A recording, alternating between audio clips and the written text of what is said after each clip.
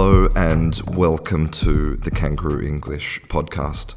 My name is Christian and today is Thursday, the best day of the week.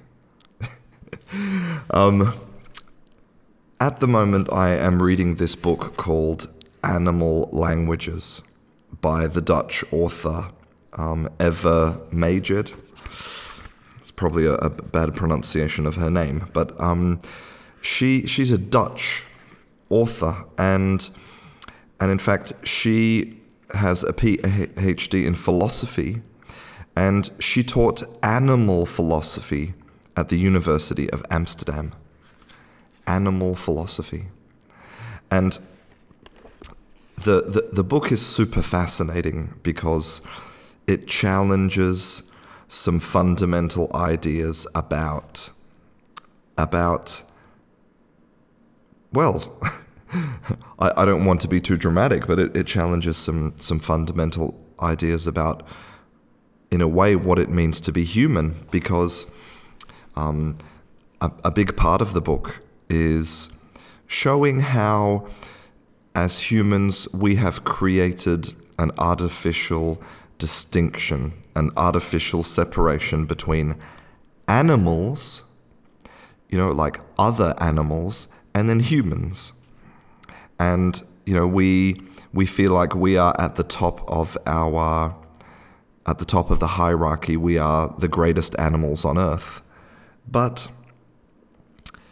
we're only great when we judge ourselves by human standards, right? And so for example, compared to dogs' ability to follow scents, to follow smells, we don't have that ability. So in that respect, if you judged us by our ability to follow a trail using smell, we would fail that test. We would be considered stupid and useless, right? If we were judged by dog standards, humans don't have the endurance of a dog or the pain threshold of a dog. And what's really interesting, and something that I learnt from making my podcasts with Dan Everett, is that even within human cultures, different abilities are considered important or unimportant.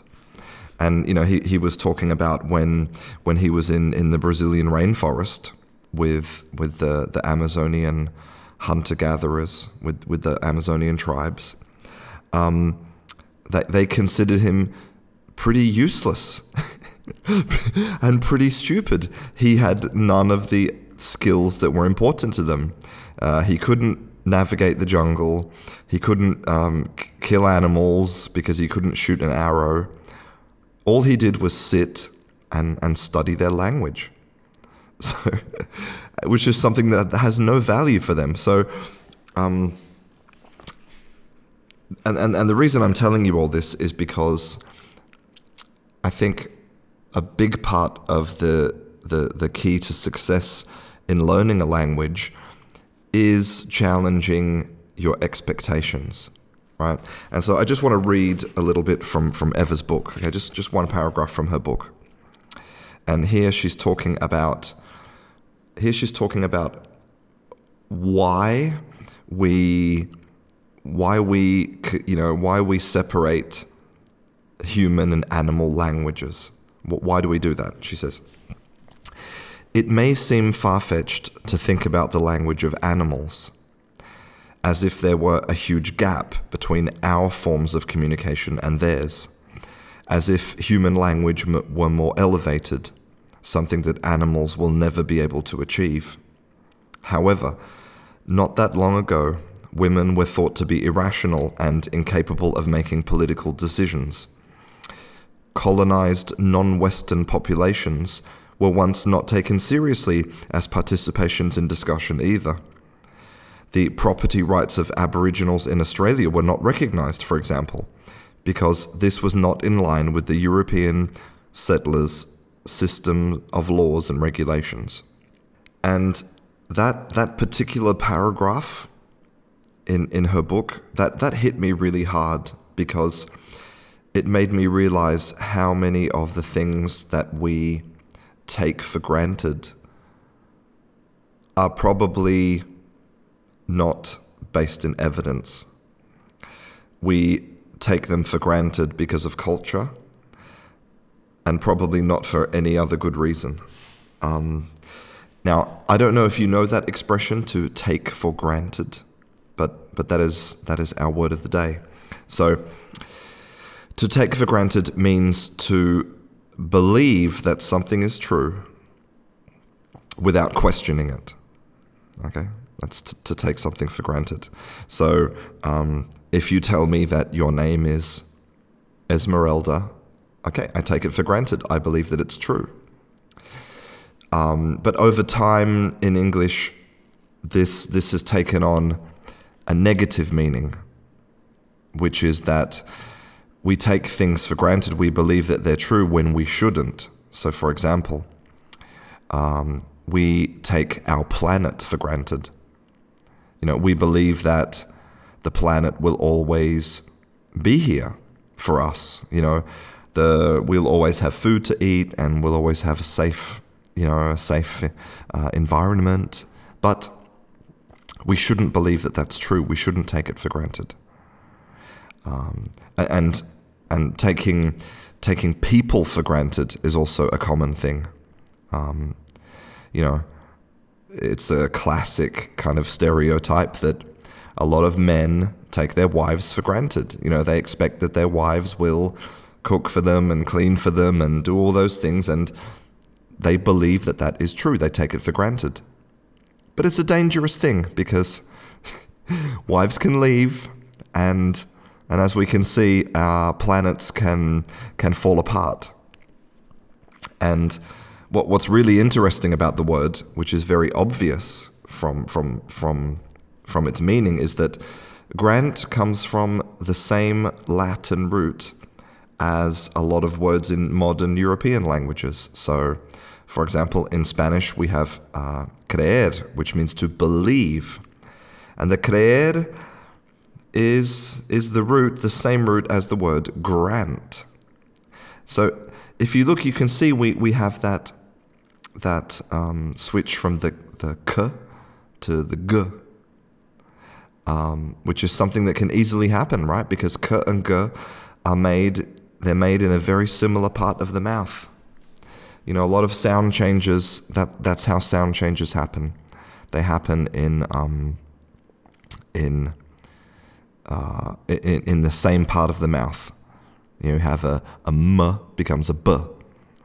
It would be strange if a m became a oo, because they're not made using the same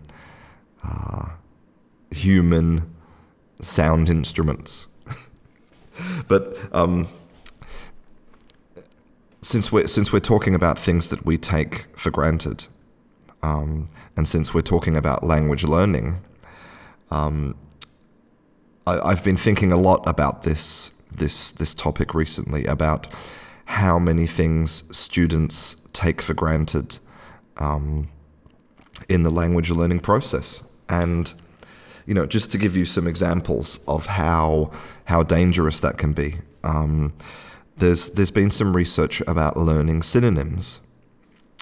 So pretty much every workbook that you open, and every exam preparation book will have a section inside the book with lists of vocabulary, right? So if chapter 2 is about the climate, or about the planet, then you'll have little boxes with similar words like planet, earth, world,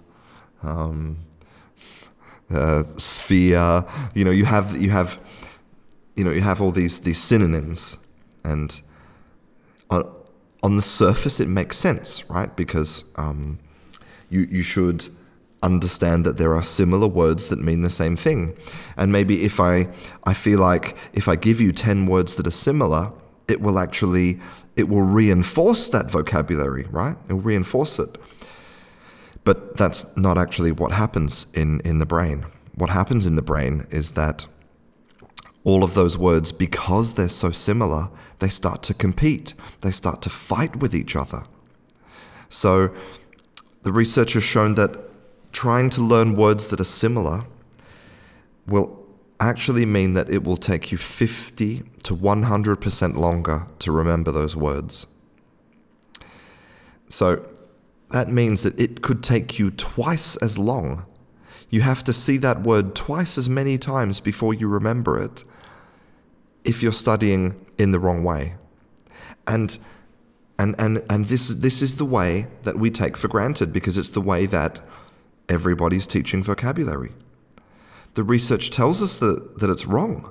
Why are we taking it for granted? We need to be more revolutionary.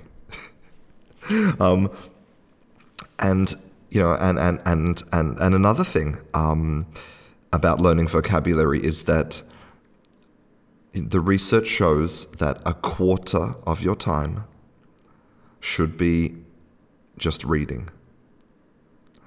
Now, if you are in, let's say you're in government education, or even if you're paying for language, private language classes with a teacher, how many teachers do you think would say to their students, okay, just sit and read for this class. This whole class, just sit and read. Probably not many, right? Because teachers, they want to feel active. They take it for granted that their job is to be in the classroom teaching, always, filling their students with knowledge and information.